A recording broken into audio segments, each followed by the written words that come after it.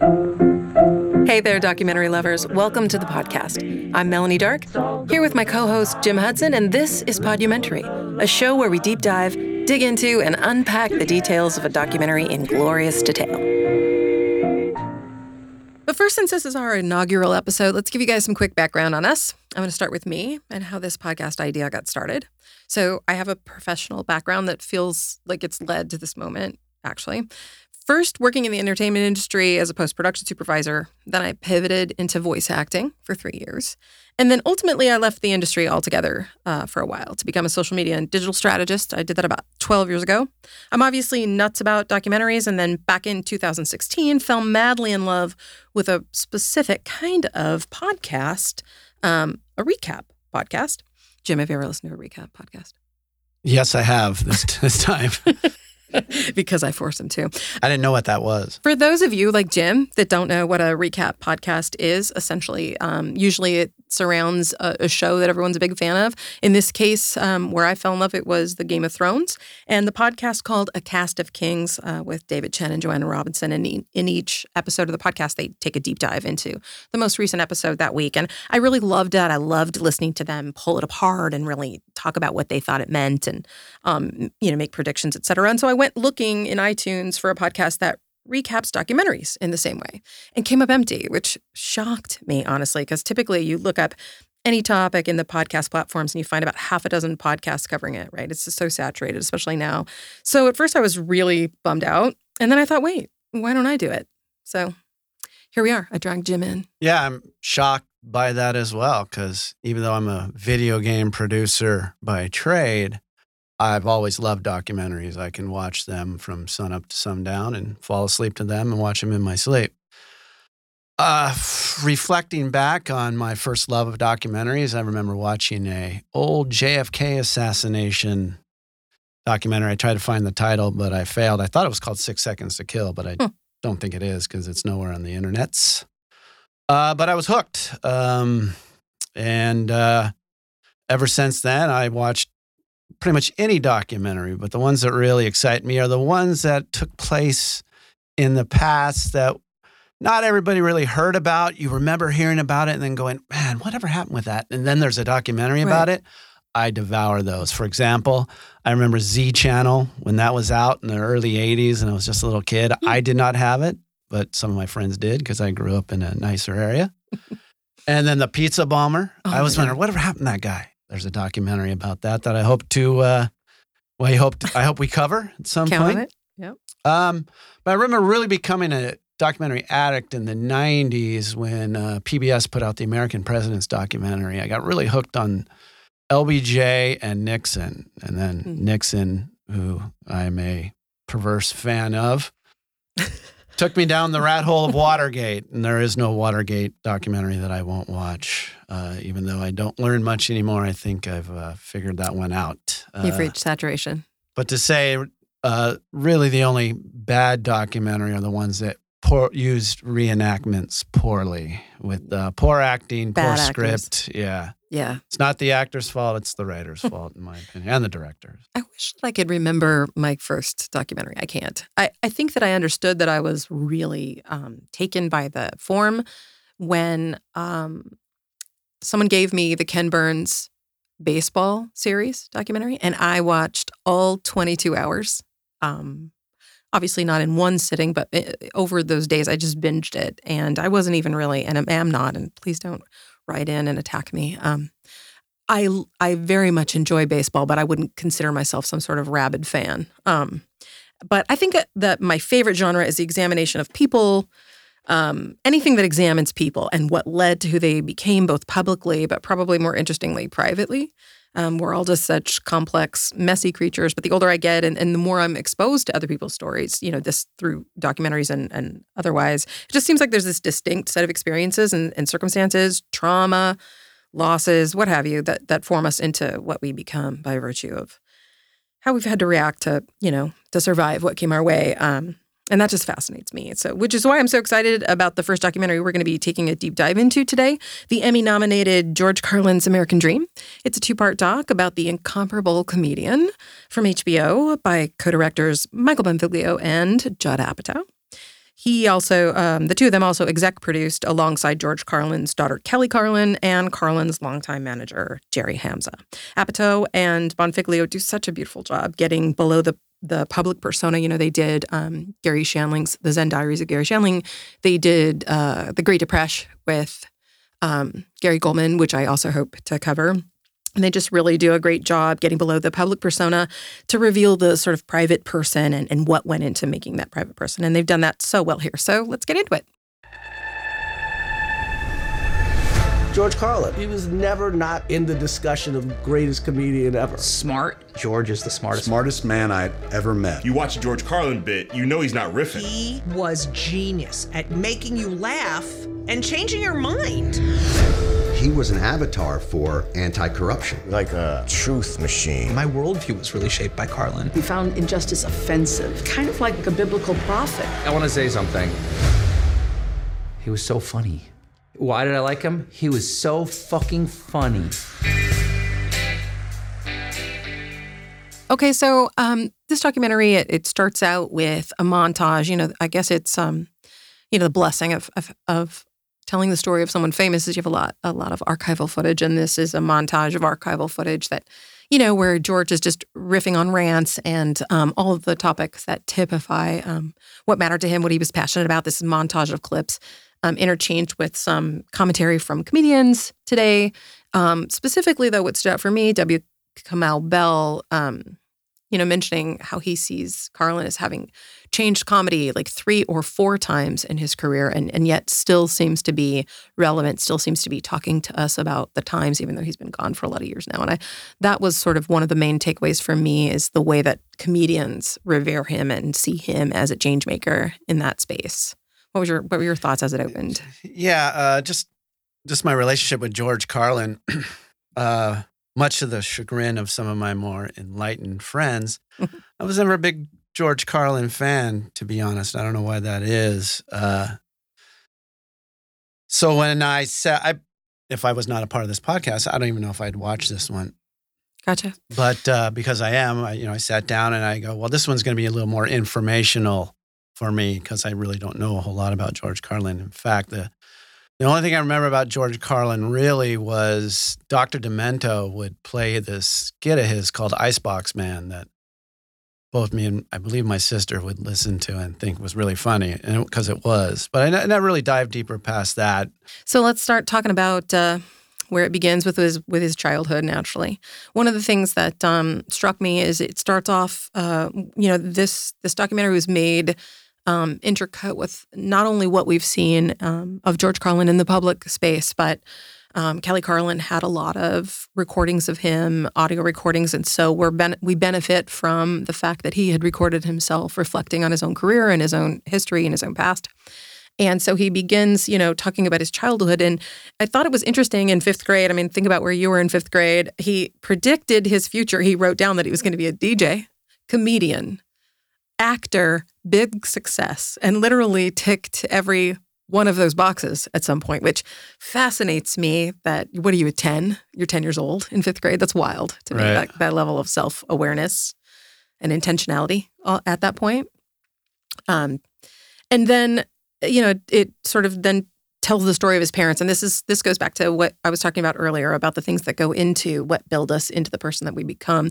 His father was older. He was an older guy and had drinking issues and apparently had drinking issues prior to meeting his mother. But when he wasn't drunk, they said that he was really charming and a natural comedian and won a national Dale Carnegie Speakers Contest above 600 other entrants. So you can get the sense that like this guy was a real sort of two sides of a coin, two very different sides of a coin. Yeah, I think was it his wife, George's mom, that called him a street angel and house devil? Yeah. Is that right? Street angel, house devil. That's never good, especially if you're a kid or a spouse, I suppose. And he does give his mother a compliment here. He says that she could tell stories, do characters, voices, etc. And I kind of put the timeline together. It looks like I actually went and I'm listening to Kelly Carlin's book right now, and some of what wasn't in the doc here is just that actually his mother repeatedly left the father, and then kept going back to him. One of those times that she went back to him, she got pregnant with George. So they were together when George was born. She fled. He was 8 weeks old when she climbed out the window with his brother Patrick. Which I was like, wow, I can't do that now, and I haven't given birth, but I can't make it out the window. I'd be stuck. And then basically they fled. I think you might have this in your notes. They fled to, I think, her brother, George's uncle or something. And then he talks about she fled because he had the father had attempted or had rather threatened to kill her, and she had to go into hiding, and that they were vagabonds until George was about 3 years old. Yeah, it even said in the divorce papers that she had to leave because she didn't want her ex-husband to beat on her second son like he did on the first. Right. I mean, that's a sad commentary. That's pretty brutal when that goes into the legal papers. And it looks like there were about 5-6 years between the two of them. So his older brother was about 5 or 6 when they went out the window. I don't know. Did you have any specific thoughts on that? No, other than it seems that alcohol is a problem in our society. Clearly, most biography documentaries have a drunken father or someone drunk. Emotionally neglectful parent. Yeah, I think that there's a real theme, and you and I, we're going to cover the Zen Diaries of Gary Shandling in a couple of episodes, and so there are some parallels here to, I notice in comedians, you tend to see similar reactions to these childhood circumstances, either of substance abuse, of early loss. In Gary Shandling's case, his brother died when he was really young. And in George's case, he has an absent father, but also a father who died when he was 8. So you lose the opportunity to make anything out of that. Yeah, and he dropped dead of a heart attack. He had heart disease, and clearly that's a hereditary problem. Right. But George doesn't take caution in that, as we learn later on. He doesn't. A little foreshadowing there.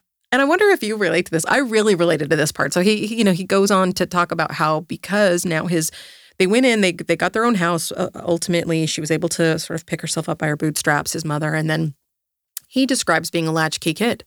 And, she had to work. And so he had to, let himself in after school and make his food. And then he reflects and comments on not feeling lonely, on actually enjoying and thriving on solitude, And I really relate to that. I was a latchkey kid. In those Gen X years, I absolutely took myself home. I had a key around my neck. I made myself food. I watched every single day I got home and watched The Gong Show and Hollywood Squares. And so I was thrilled. Like, I loved to be by myself, and still continue to this day to really love my alone time. And so I really related to that. And I wondered if you have early circumstances of a lot of tumult and strain, I wonder if you do sort of trend toward liking time to yourself, because it's a guaranteed calm. You didn't watch any Sid and Marty Croft, Little Lidsville, little HR puff and stuff? Yeah, I was lucky not to be a latchkey kid. I would have starved to death. So. I didn't even know how to open the fridge. I mean, I have a specific memory. You got to love the 70s and just sort of parenting in the 70s. It was so different. I mean, obviously not for everybody, but my mom called home one night because she was going to be late and talked me through making spaghetti, including like frying up or whatever, sauteing up the ground beef. And I was 6. Yikes. I still can't do that. And I got in trouble because I didn't boil the water and then put in the pasta. I put in the pasta and then boiled the water. And let me tell you what happens. It's just mush. Yeah. Anyway. He sort of starts here by touching on how that entertainers were his family, right? And that he was really attracted to comedians on the radio. He wanted to be like Danny Kaye, Bob Hope, Red Skelton, that he evolved as a class clown. For me, it was Chuck Barris, like I said, or Paul Lynde. I mean, I remember thinking, and I wondered about you, I remember I didn't really have anybody funny in my family. And so seeing these people on television was a real like revelation for me, where I thought, oh, like here are these funny people. I'm so drawn to them and felt so connected to them. And I wondered if you, like his early people were Danny Kaye, Bob Hope, Red Skelton sort of cut-ups. I wondered if you had anybody that you sort of like noticed when you were young and felt that like, ooh, like light bulb kind of thing. My father, despite being a small statured man, was pretty much a big personality in the household. He was domineering, and what he said went. And he had a pretty decent sense of humor. It wasn't really apropos a lot of the times, but so no, I didn't. I wasn't looking for comedy. I think I've used my sense of humor as a way to get where I am. So no, not anybody offhand I can think of, except maybe my father. Yeah. I knew your dad. He was he was funny and entertaining and a definite big personality for sure. Well, so religion, he talks about that as his first big betrayal, which I think is really interesting because that became a through line for him, right? And he really never left that perspective. He talks about how First Communion at 7 years old, which I think is actually pretty young to have some sort of astute revelation about your relationship to something as major as religion, where he said, they told him that he would get his First Communion and that they said that I'd feel God's presence and the state of grace, and I didn't. And so he felt lied to and then decided to be suspect of really any authority, which is pretty empowering, in second grade. Right. I was still trying to figure out how to open the refrigerator in the second grade. Okay, so here's another theme, Jim, that I think we've seen in other documentaries and certainly maybe in our own lives. I'm not speaking to me personally necessarily, just generally, people we know. And that is he mentions that his mother is a controlling narcissist. And he's not the only one that says that, right? His older brother is also pretty much on the table about saying the same thing about Mary. Right. Not the only Judge Apatow documentary that talks about a eccentric mother. Foreshadowing. You're right. The Gary Shandling story is really shaped by who his mother was and really who she wasn't. And, if we stay along in this comedian theme, I'm really, comedians are endlessly fascinating to me for reasons of bias, and otherwise. And Johnny Carson, similar. If you watch any sort of story about Johnny Carson and his mom and his relationship to his mom, just unyieldingly disapproving and so impossible to get the brand of love you're looking for from that person. And it really just, while wounding, seems to create people who just need to explode onto the world as a reaction to that, And so George Carlin is no exception. He says, I had a mother who tried to control my life. That's what repelled me from her. And that she was a drama queen and a narcissist. And I wondered what you thought about this. His brother Peter talks about, going back to what you said, he was a house devil. The dad was a house devil and a street angel. That she told her sons that that everything else was bad except the sex. Right? Who's telling your kids? Right? Yeah. He was good in the bedroom, but not anywhere else. It's like, oh God. Nobody wants that intel. I never had that conversation with my mom, thank God. Oh. And then he flees her by joining the Air Force. Yeah, at 17. Yeah. Wow. And I wanted to stay home because of my mom. He fled because of mom, but we both had the same thing. He sent his brother a note saying, if you're ever sad, this will cheer you up. And it was a picture of his father's gravestone. I think I'm going to follow that suit. Honestly, you could see that sense of humor really early. And I really took it a little layer deeper too, because I thought this is a guy who does not enjoy authority. And yet the power of not enjoying his mother supersedes his lack of wanting to deal with any kind of authority, because joining the military is ultimately capitulating to authority, right? Yeah, that's true. Coming, going. And so it interested me that he leapt for a solution that was also at its very foundation a problem for him, which, I guess then it tracks that he didn't stay. He didn't finish out he made it 3 years, he said, and got in trouble for falling asleep on guard duty, failure to obey orders, disrespect to a non-commissioned officer. He basically said he got 3 court-martials. Yeah, and I was looking at the actual they would show the documents of his troubles, and everyone had a DUI on there, and he would never point that out. I don't know why. A little too much truth, maybe? I guess. And, it's there that he gets a chance to become a DJ. So there's our right.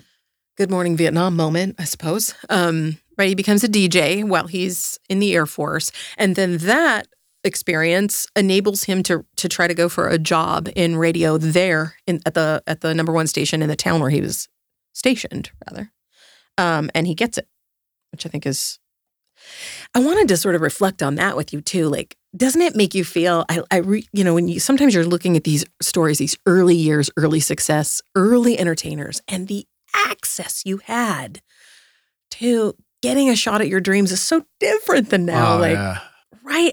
Do you think that that's because, number 1, fewer people, but also number 2, these were really newer mediums. These were emerging areas of entertainment where the guy could just wander in and go, hey, I'd like to be a DJ. And you get your shot.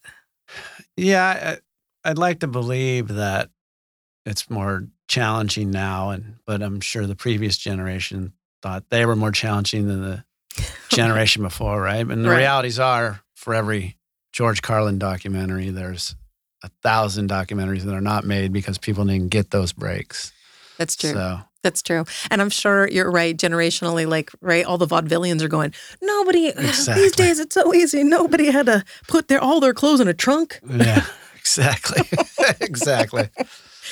So maybe just from our perspective, it looks really easy, but it just, and there's several, that theme actually rises up for me a few times. So, I'll flag it each time we come into it, but it just truly, I don't know if it's good timing, right place, right time, easier access. I'm not sure what it is, but it sort of strikes me. His story has a couple of those moments. Right. But I mean, this is a testament to his drive.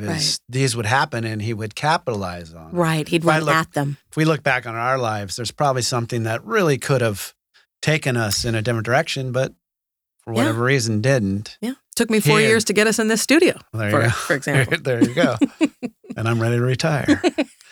But for him, he built on these opportunities, and I think that has to happen. Yeah, it's a testament to his fortitude for sure. He knew what he wanted to do. He was making opportunities for himself. I will say, this is a guy who, when he did stumble or have something that might knock somebody back permanently, the guy just pivoted. He just was like doubled down on his intention to succeed, which I really, really respect. This is where Jack Burns enters his life while he's working at this DJ station. Jack was his newsman, and they had some great comedy chemistry together. And so they decided together that they were going to drive to California in a Dodge Dart with only $300. I've never done anything that risky in my life. And really, beyond just the comedy dynamic that they had together, apparently he really had an influence on George from a political perspective. They talk about the fact that his mother, to your point from earlier, his parents were conservative. His mother was really conservative. And up until that point, she had been his main point of influence. But, meeting Jack Burns, connecting with Jack Burns really influenced him politically because Jack was a raging liberal and an artist type who really passionately believed in civil rights and didn't trust the government. And I think maybe it seems as though George recognized himself in Jack a little bit. Yeah, something I like to do when I'm watching these documentaries is when there is something added that interests me, I'll do a little research and a couple fun facts about Jack Burns.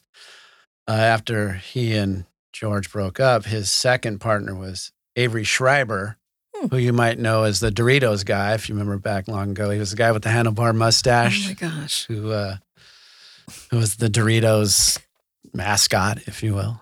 Do you remember the old adult cartoon, Wait Till Your Father Gets Home? I do not. Starring Tom Bosley as the father. I don't. I mean, it was a precursor to The Simpsons, all your more mature themed Interesting. animations. He was the neighbor voiceover. Okay. And he co-wrote the first Muppet movie. So What? that's your Jack Burns. Oh, you really buried the lead there. See, I did? Oh, the Muppet movie. Meaning that to me, like that's the one. The fact that you co-wrote the Muppets. The fact that you don't remember the Doritos guy? I lived on Doritos because I couldn't open the refrigerator. We didn't have Doritos in my house. Oh. Interesting. I love a little trivia. Thanks for bringing that. And he did pass not too long ago. I think he literally just passed away in the last 3 or 4 years. R.I.P. Okay, so now he's out, while they're on the road, he and Jack, he's doing a show and he meets Brenda on the road. She was working at one of the places where he was doing stand-up, and they clicked immediately. I thought that she really struck me. This is where she enters, and thankfully, there are a lot of interviews with her. And this is where she talks about the first time that they met. And what struck me about her, Jim, is that I liked, that seemed like they were a good match for this reason, is both just very sure of who they were. She's is comfortable in her own skin, right? Like he came up and asked her, like, where does a guy, it's sort of a line, I guess, but like, where does a guy, go to have some fun in this place? And she says, you find a girl with a stereo and go to her house. And she took him home, which I marveled at the fact that he was delivering a line and she delivered one right back. And that really kicks you off with the nature of their dynamic. I agree. I mean, you put it very well that I probably glossed over, but now that you say it, Not at all. It's an important and they seem dynamic that we see throughout the documentary. Absolutely. And she's not, she's easy on the eyes. She's got beautiful bone structure. I don't know if that's relevant. But I wanted to sort of also reflect on something that I noticed in this from a human perspective. And that's, she takes him home right away. He stays 2 weeks. I don't know that there's anybody I really, really know I want in my house for 2 weeks, number one. But that sort of struck me. And then they communicated over the ensuing 7 weeks, they say. And there's all these love notes and voicemails. I love the fact that they kept this stuff and that they somehow have these things. And then he came back and married her. And literally she quits her job and leaves her life and where she lives and becomes his partner and number one fan. And she hops in the car and boom, they get on the road. Her daughter says they were comrades in arms. And he and Jack Burns decide to split. And, Jack feels the pull of becoming the Doritos guy, apparently. They split, and George is going to make a go of single stand-up comedy. And because of that, as we know, and this is where, I think a lot of people can relate. They really struggled, right? It's that starving artist phase. They struggled financially. And I really loved how she talks about this, how Brenda, his wife, talks about this time where she basically says, yeah, they were really struggling, but she really hung in with him. She never urged him to choose something more secure, which I really, I had to hand it to her. I think, I know a lot of people who have asked the other person, like, okay, give up this pipe dream and please just become an accountant or whatever the thing is. And so I really loved that they truly were a partnership in that way. I mean, she just really had faith in his ability to parlay his personality and his perspective into a career, a really successful career. And then this brings us back to the theme that I was talking about earlier, Jim, where, he began doing amateur nights in New York City. He really, focused on that in order to get experience and exposure. But then they hop right to, he got a shot on the Merv Griffin show. And I wondered how much time had gone by. Yeah, it's a good question. He's the comedian with at least 5 lives. Yeah, he got on the Merv Griffin. He did. And I think your point is well taken. If you somehow got onto Arsenio, you would probably not be doing this podcast with me, right? It just, do you know how many years I had to do tongue tricks before I got on Letterman? There you go. So many years in the trenches. I knew she'd get that in. Shameless plug.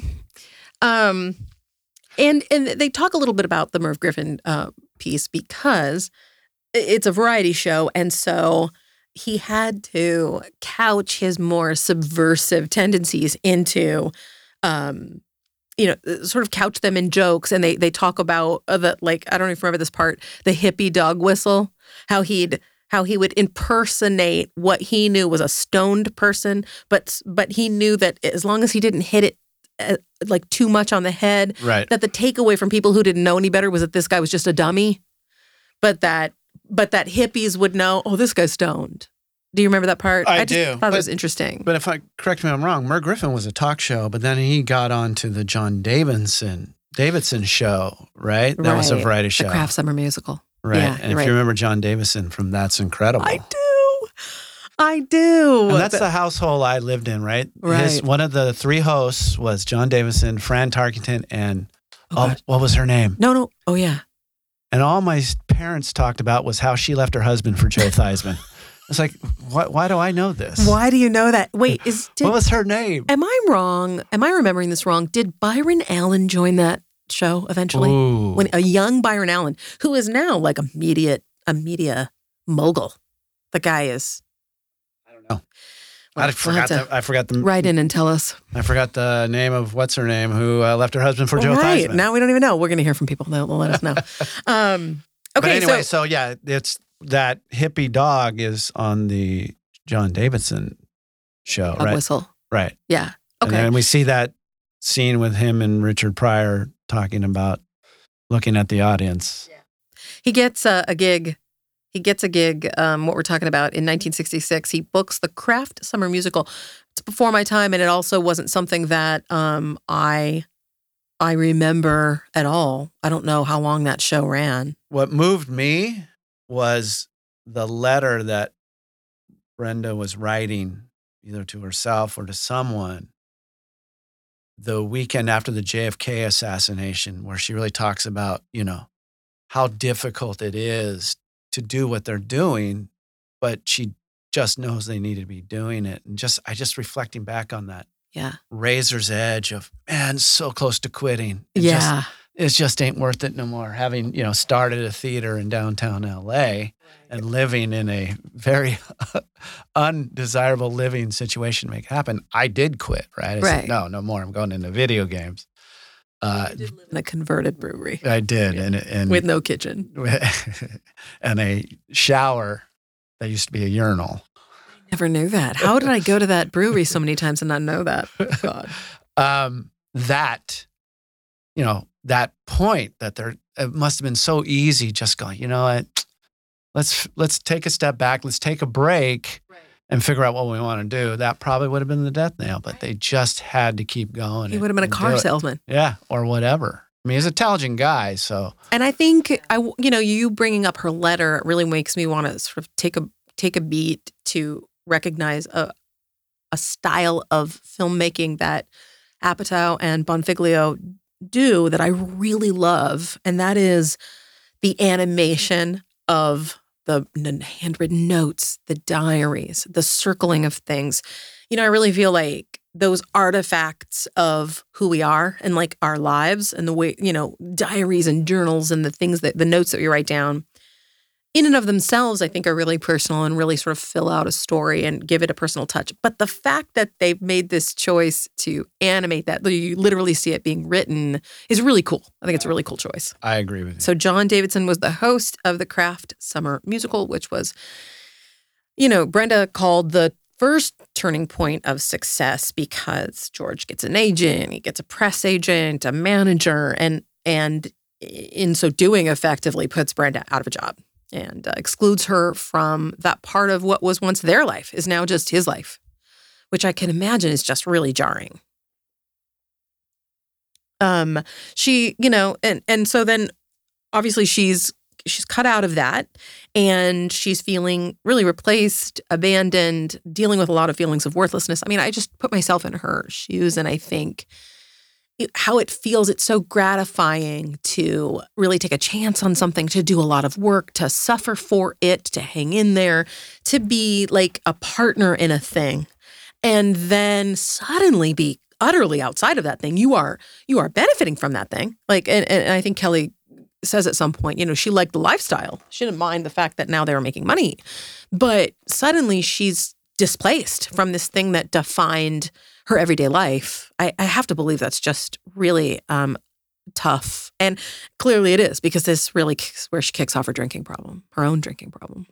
And that's a testament to her, right? I mean, I'm sure a lot of marriages fail because of this very scenario. Yeah, instead of leaving, she chose to numb. Right. Right. She self-medicated, as they say today. Yeah.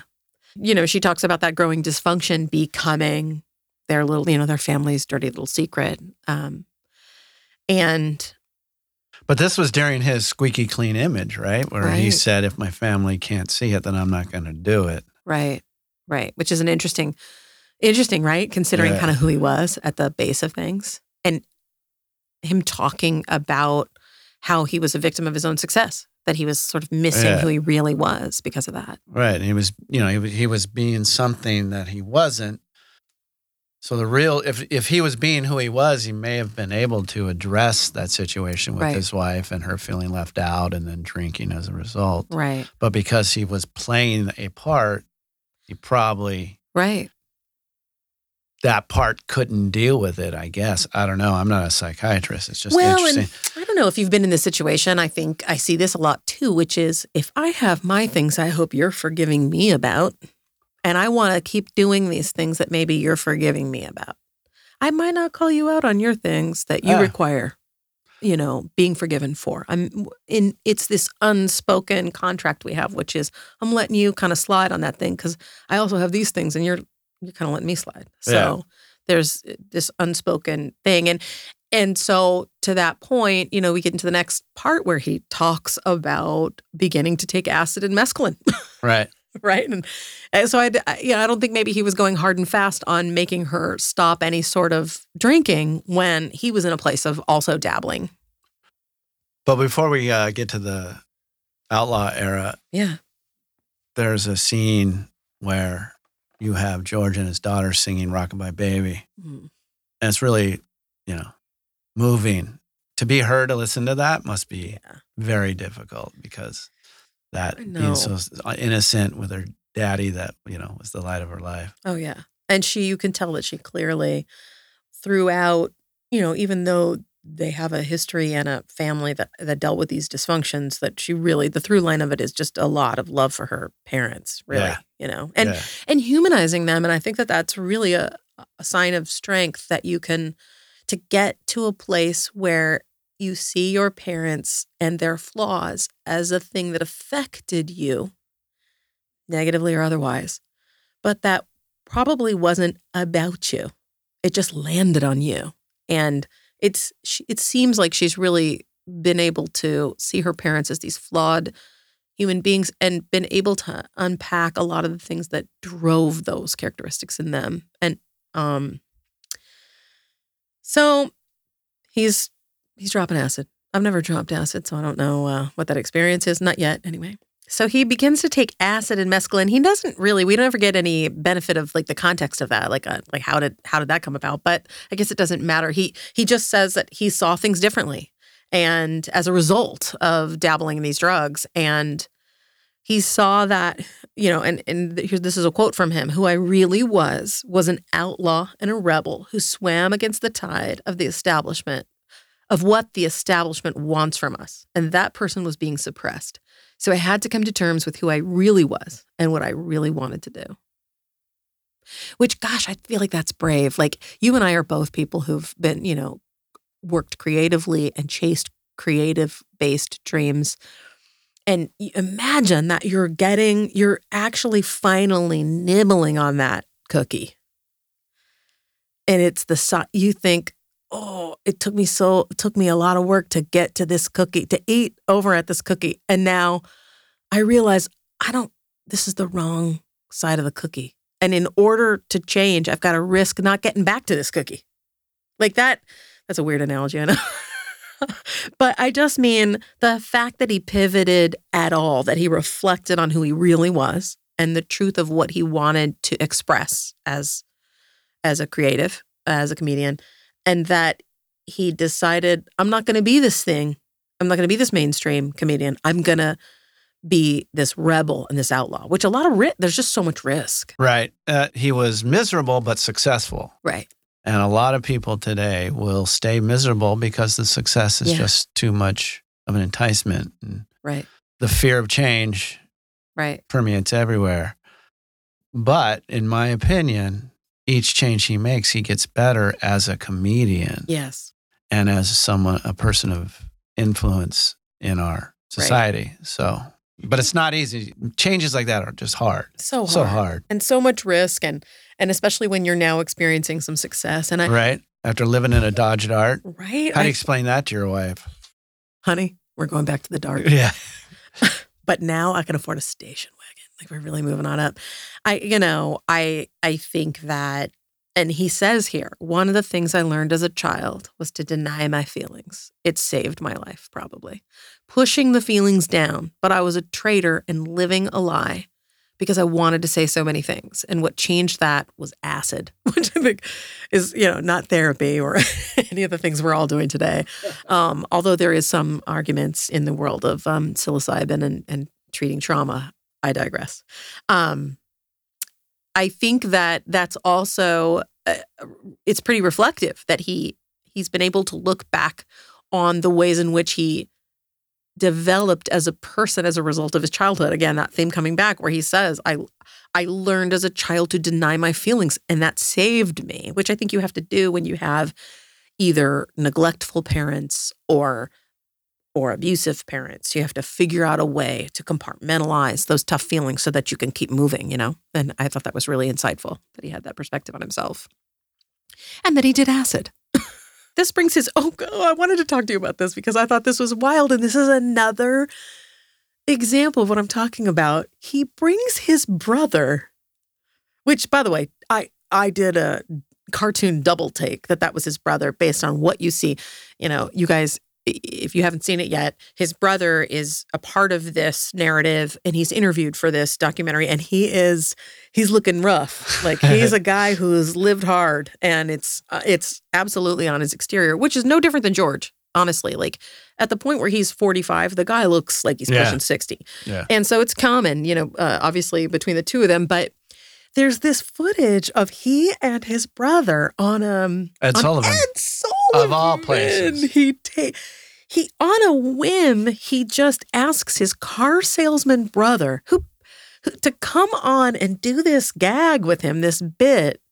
His brother says they're both loaded, which is I just want to unpack that. But his brother's great in it. I mean, he's a great straight man in that bit. Great. That is somewhat funny. I didn't blow me away. Yeah, it was all right. It was just okay. But I just thought the balls, just truly the balls of like, I'm going to go on Ed Sullivan and I'm going to bring my non-pro brother. Right. And he's just going to riff with me while we're both high as a kite. Like, all of that. I got to be honest, I was a little jealous of the experience. I just thought that'd be fun. That just feels like I'd love to go be in his shoes just for that day. Right.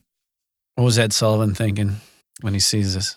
Gosh, I don't know. You do an Ed Sullivan impression, don't you? I had to stop. I was getting a lot of complaints. Do you feel like when George got to the afterlife that Ed was there to say, what? You were high on my show? Anyway, awesome. I just really, that stood out for me, honestly. Okay, so the next sort of phase of this is his, for me, that I have in my notes is his embracing of profanity.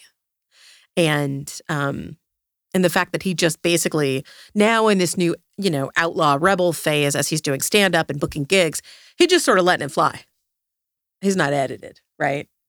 And he gets fired. He gets fired from a week. It's a weekly job for 3 years. I did the math on this, Jim.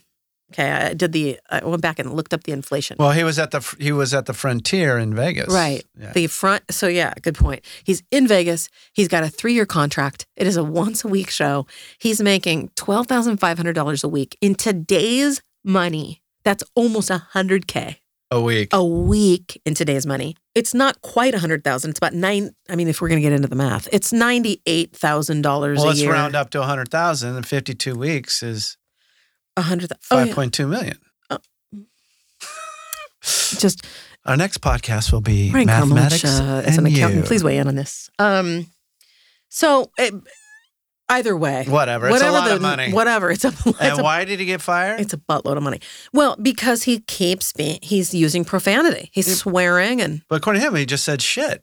Is that all he said? That's all he said. He got fired for saying shit. Oh. And he goes, I find that ironic that I got fired for saying shit in a place that plays crap.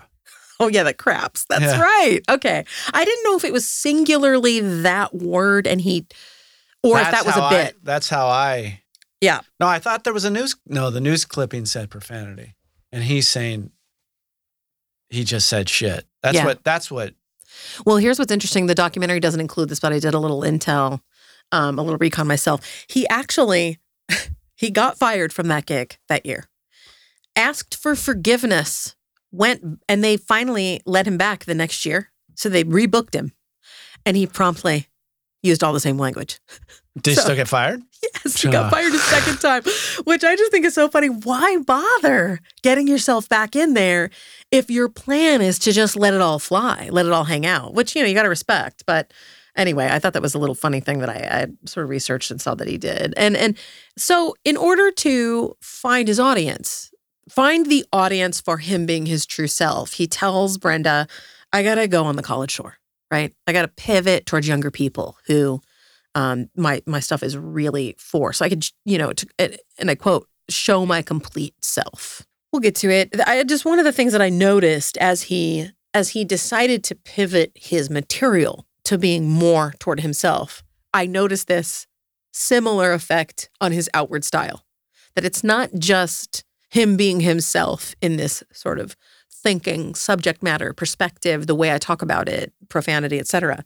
But his hair goes long. He immediately loses any kind of suit, any kind of conservative denim. Yeah. It all changes. What I was impressed by is, of course, that yielded a ton of questions. What's this new George Carlin? And he never dismissed it. He never took it personally. He was never insulted. He would answer that question that everybody asked him, from Michael Douglas to Yoko Ono, who he's happened to be sitting next to with John Lennon. I know. And he answers it with grace, and he explains it. And he takes his time and he explains it. He doesn't say it's none of your business. I'm the artist. He was a professional about it. And I thought he was getting more anti-established, he stayed professional in his way he was doing what he was doing. And I feel like it goes all the way back to 5th grade, where he knew what he wanted to be and what he wanted to do. Which is amazing. It's almost like that knowing this pivot is what I need to do. It almost released him from having to be defensive, because he's just like, look, this is what I got to do. Yeah. This is the thing. And he was going to do it no regardless. matter what. Right. You accept it or you don't accept it. This is the way I'm going. And you got to really respect that. And the fact that, honestly, and you and I, we're middle-aged people. And so we've come to need and value making more money and needing to, have that for security. So I also respected the fact that it dialed he and Brenda down to $12,000 a year. Now that's not a pittance when you consider that $12,000 a year was almost $100,000 a year. They were still doing it right, especially for then. But I really respected the fact that they took this big hit financially and kept on with it. You look like you have a thought. Well, I mean, I don't want to let the cat out of the bag. Okay. But he does it 4 more times. So yeah, that's true. Is that a question of, is he just never got happy, or is this just how you should do life? You should be constantly evolving. Right. What's the saying? Evolve or die? Is that it? Who says that? I don't know who says it. And so invariably, this has an effect on their marriage, when and in a good way, right? So what was trending sort of negatively, as he had seen early success mainstream, when he changed into counterculture guy, it was exciting for Brenda, because it was like the old days. It was just like starting over, right? When he said to her, look, I want to make this change. I want to take this risk, and this is who I really am. She said, I'll make your press kit. right? She did not bobble and moved right forward. And even though, as Kelly said, she had enjoyed the lifestyle, but she was no longer pertinent prior to that. You're right. He goes from $250K to $12K. Yeah. This is where you see Stephen Colbert come in, and he has a great analogy of saying, George Carlin's like the Beatles, right? He starts out singing, She Loves You, yeah, yeah, and evolves to the White Album, right? Clearly, there's a transformation there. That's a great analogy. You make a good point. Yeah, and this is where you start to see, because George is really wanting to speak his mind as opposed to play some part, right? How apropos he was not just then, but even more now, where he talks about the birth control pills someday becoming, you don't need a prescription, but they having these crazy names, and he goes off on these, mom bombs and these crazy names. But have you ever watched streaming TV with commercials? There are almost all these ads for medications that have these crazy names. How did he see that so way back then? I don't know. He really did. And again, it's from him just taking off what he felt were, blocks or gates. Right. And speaking how he sees the world, it really shows him to be someone who not only saw that day, but it perpetuating even worse in the future. And I like the part about how Flip Wilson had that record label, Little David Records, that helped George Carlin start to make money again. Yeah. Because he was making his albums. And what I did a little deep diving there, and Little David Records, he actually sold to George Carlin. So George Carlin bought Little. Really? Yeah, and then he folded it into his label, Eardrum Records, in the 80s. And I think lasted until he passed. I do love these little tidbits you're bringing to the pod. Thanks. I really keep it up. To the part of the documentary where it seems his drug problem really grows, and this is at this point his first arrest for. But they're both doing drugs, right? She's not just drinking; she's doing coke with him. I believe you're right. I believe they're both abusing drugs and pot. Right. And am I remembering this correctly? He was arrested. Well, it's in my notes. I just don't know if it's correct. He was arrested for growing pot, is what I noted. And then also gets into cocaine. So here's where cocaine gets on board. A note I gave myself was when he was on that show with his wife, Brenda, and the two co-hosts asking him about drugs and about their daughter and drugs. Right. And they said, when your daughter figures it out, what will you tell her?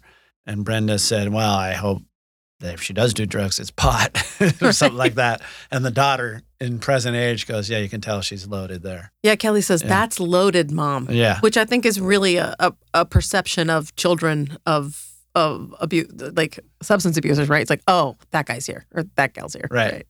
But his response is spot on and just really shows how intelligent he is and how he's not persuaded by trends, fads, decisions based on, masses of people or groups or religions or anything. And he basically says, look, we're going to be if we give her an honest answer where she can trust us, she's not going to hear it from us. She's going to hear it from her friends at school. So we might as well be honest with her where she trusts us. And we have, and it's really reasoned. It really points out how smart he is. Yeah. That's actually, I think on most topics, that's what is good for your kid, right? They get into cocaine at this point. I love this story, and if I'm skipping ahead, please pull me back. But my next note is about buying a jet and sitting on the tarmac for the exclusive purpose of just drinking beer, smoking pot, and doing cocaine by himself. 2 6-packs he brought. 2 6-packs. And he's just saying, look, I didn't understand finances when I bought a plane just to use it as a hideaway. I also thought to myself that his takeaway of that scenario was exclusively his abandonment of understanding of finances. Right. Like, I'm like, there are so many things wrong. That's true. Like, there's just so many elements of this that is dysfunctional, but he's just like, man, I need to be better with my money. Yeah. Not the pile of Coke or the bag of pot. Or the 12-pack. It's all, and by yourself. Like, Yeah, by I'm himself. imbibing to excess alone on a tarmac, which is In really my private jet. truly. I just had to laugh when I saw that. Where I thought, okay, if that was your The takeaway, fact that he came off that plane the next day is a miracle of modern science. unbelievable. Yeah. So that happens, and then, I might be skipping ahead. I did sort of truncate some of this stuff, but I have my notes talking about how the marriage was affected and how he's, once again, we're like back in their letters and him writing letters to Brenda saying he's going to get off the drugs, he's going to get off the booze. He says, and I thought this was really pertinent, that he needs to get to the bottom of why he's drinking and why he wants to, quote, hurt and be hurt, and why essentially he sees his drug use as a form of therapy, right? Of self-medicating, I guess. And, his promise is to sort of stop, which is interesting. I think it's interesting to make pledges to a person who's also doing drugs and drinking.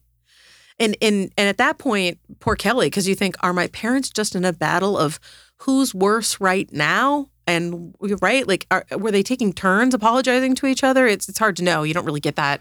So I don't remember when he says hurt and be hurt. And he's saying that he wants to get off drugs, but he doesn't, right? I mean, he still goes on for a while, doesn't he? He certainly fails. I think we all, he's basically saying, I'm going to kick this. I know I need to in these letters. On my own. Right. Like, I'm going to stop, and I need to get to the bottom of why I want to hurt and be hurt. I put in quotes. It's what he wrote. Yeah. So I just thought it was interesting. An interesting perspective, or an interesting view into that relationship where it's not as though he were writing to a wife who was a teetotaler. Right. And who didn't also, she wasn't just not a teetotaler, she had a problem. Right. And so that makes it interesting. And maybe to your point, it reflects that he wasn't super clear on how bad her problem was, that he was really still feeling very culpable and sort of singularly bad in that respect. Well, in my own past, I know when I feel guilty about something, I don't see the guilt in anybody else. I'm just trying to hide mine, and demonizing ourselves. Yeah, right? No one else can do wrong because I have to make excuses for what I've been doing. Right, so. I'm the wrong one. Right. Yeah, and I thought this next piece kind of happened abruptly from my perspective. They touch on Brenda's, drinking, et cetera, but then suddenly Brenda's alcoholism is bad. Right, it's just really bad, and to the point where Kelly Carlin talks about how her father wouldn't allow Brenda to drive her anywhere. She couldn't drive her to school. She couldn't drive her places. So we're at a place, right, where she's not even daytime safe. And she talks about violence in the home erupting, which I thought was interesting. Considering he had, there were violence. His own mother fled from a violent home, and so things got pretty bad and pretty hectic, apparently. And, she said her mom was an angry drunk and her dad was dealing with a lot of repressed anger, which sounds like a recipe for something that's not good. And then she talks about this Hawaii vacation they went on, and there's this knife wielding incident, which is wild. And I might not remember it exactly right. Was it her mom had the knife, I think, and was kind of going at toward George with this knife. And she essentially just freaks out, says enough, she being Kelly. And she draws up this peace treaty and basically makes them promise to behave, which is just, think about that. Like, poor kid. Like, there's this term in psychology called the parentified child. And in that moment, she is truly that thing, right? She's having to suddenly be the adult in the room with her parents while on vacation. And then she said... We had a couple Hudson vacations like that. Did you? If something went wrong, Dave Hudson erupted. Eruption. My stepmother was that person. My dad used to say, come with me. She's about to make a scene. Yikes. And then she sort of speaks of Brenda's rock bottom, which was backing her car through the lobby of an inn in the Pacific Palisades. So is the scene, is the recordings of him screaming into the mic before that or after that? And I then don't know. And then that episode of Mike Douglas where George's mom comes on?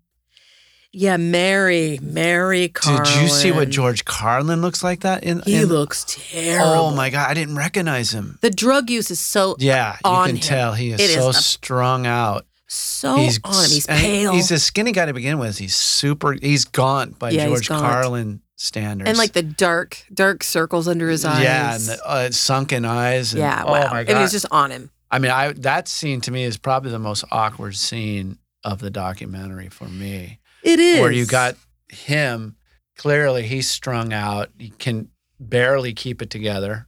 Right. And then his mom, for some reason, why his mom is on the agree show. Why he would agree. Why would Mike Douglas want his mom? And he doesn't look happy. Right? Yeah. He's not enjoying it. To me, he looks like just strung He's out. And he's trying, he's in that state where he knows if he does anything, they're going to figure out that he's loaded. Right. So he's trying to keep very meticulous about it. And, he's like fiddling with his mom's mic for he's no like fixing reason. things. Yeah. And he's Michael really Douglas is trying not to acknowledge that by talking to the mom, and her mom is typical mom, doesn't quite know the audience. Yeah, and she's so, and it strikes you because you realize like a lot of his background and his issues with his mother are also her constant not approving of him. And then most of the banter is at his expense. Correct. Right? So even though it's soft banter at his expense, I just thought, oh, this is going to suck coming and going for him. Right? He's just like... how Mike Douglas, the talk show host, navigates it. I give him credit for that because you got strung out George, you got crazy mom. It's like this isn't entertainment, right? And he's like wanting to talk about George. Announcement, yeah. Right? He's like, isn't he like? Was he a good kid? And she's like, I've loved you for all my life, and that's not the question. She's not even thinking about the son that is the whole reason she's on the show. It's Mary's moment. She's talking to Mike. Right. I just that struck me too. But what just blew me away is we see in this documentary George Carlin from a small boy to the last stages of his life. And you can always recognize it's George Carlin except for that one scene. I literally go, wait, who's that? Whoa. Right. Yeah, he looks bad. I'm overselling it for those He's who a little haven't bit the seen crypt it, keeper. but He's the crypt keeper. Yeah, in that scene. he just looks like. And and it's on the Mary topic, the Mary Carlin topic, I couldn't really wrap my head around why she came to visit, but apparently she came to visit. It seemed to me that she was coming to visit to help because of Brenda's alcoholism was so bad that George really didn't have somebody to help with Kelly. But what she did was arrive and just light a flame to everything. Which you'd have to know. Like, talk about rock and a hard place. If you're reaching out to your mother, who was just no source of comfort or a soft place to land, you've run out of ideas, I think, at that point. Yeah. They never talk about, they never touch on Brenda's parents or that family. But, so she comes out, Mary arrives, and then essentially they're at this is the rock bottom of Brenda's alcoholism. And Mary just enables it and just pours her drinks. It's just wild. Like she's giving her drinks and then just filling her with derision about George. Yeah. Just talk about taking your bad situation and making it worse, like almost voluntarily. It's just feels like self-flagellation bringing Mary into the. But then, thankfully, so then Brenda goes into the hospital for 21-day treatment. Seems to work, which I thought, wow, 21 days without like sort of the model we're working with today. She cleans up and then says, I'm not coming home unless you get that mother out of there, which his wife once again ends up being the exact thing he needs because she sort of shakes off her alcoholism and goes, oh, I'm clear-headed now. Get that woman out of there. Right. And he couldn't be happier. And Who wanted her there? Right? And basically Kelly retells this story in my mind, I was seeing this scene where he's literally just like hauling her out and throwing her into the car and just like burning rubber to LAX. So there we exit Mary Carlin and to everyone's great joy. And it's at this stage or somewhere around this time in his life where his career starts to wane. And at this point, he's the first guest host of SNL ever, which is really a feather in your cap when you consider what SNL became. But it was happening at a time where he was really kind of yesterday's news, right? He was sort of starting to slip out of the zeitgeist. What caught me was I was thinking, well, okay, George Carlin's out of trend must be the 80s. But no, we're just talking mid-70s here, right? Like 75, 76. Yeah. And you're right. That is with Cheech and Chong. That's when we got a hold of our Big Brothers Cheech and Chong album. Exactly. Played them until they melted. That is what Cheech and Chong is where I discovered comedy albums, like knowing those were a thing, and like a friend, like a friend's older sister had it, and I up his nose it goes. I mean, it's like the first comedy bit I ever heard on a record. Yeah, me too. Was Cheech and Chong up his nose it goes, and I just thought it was so funny.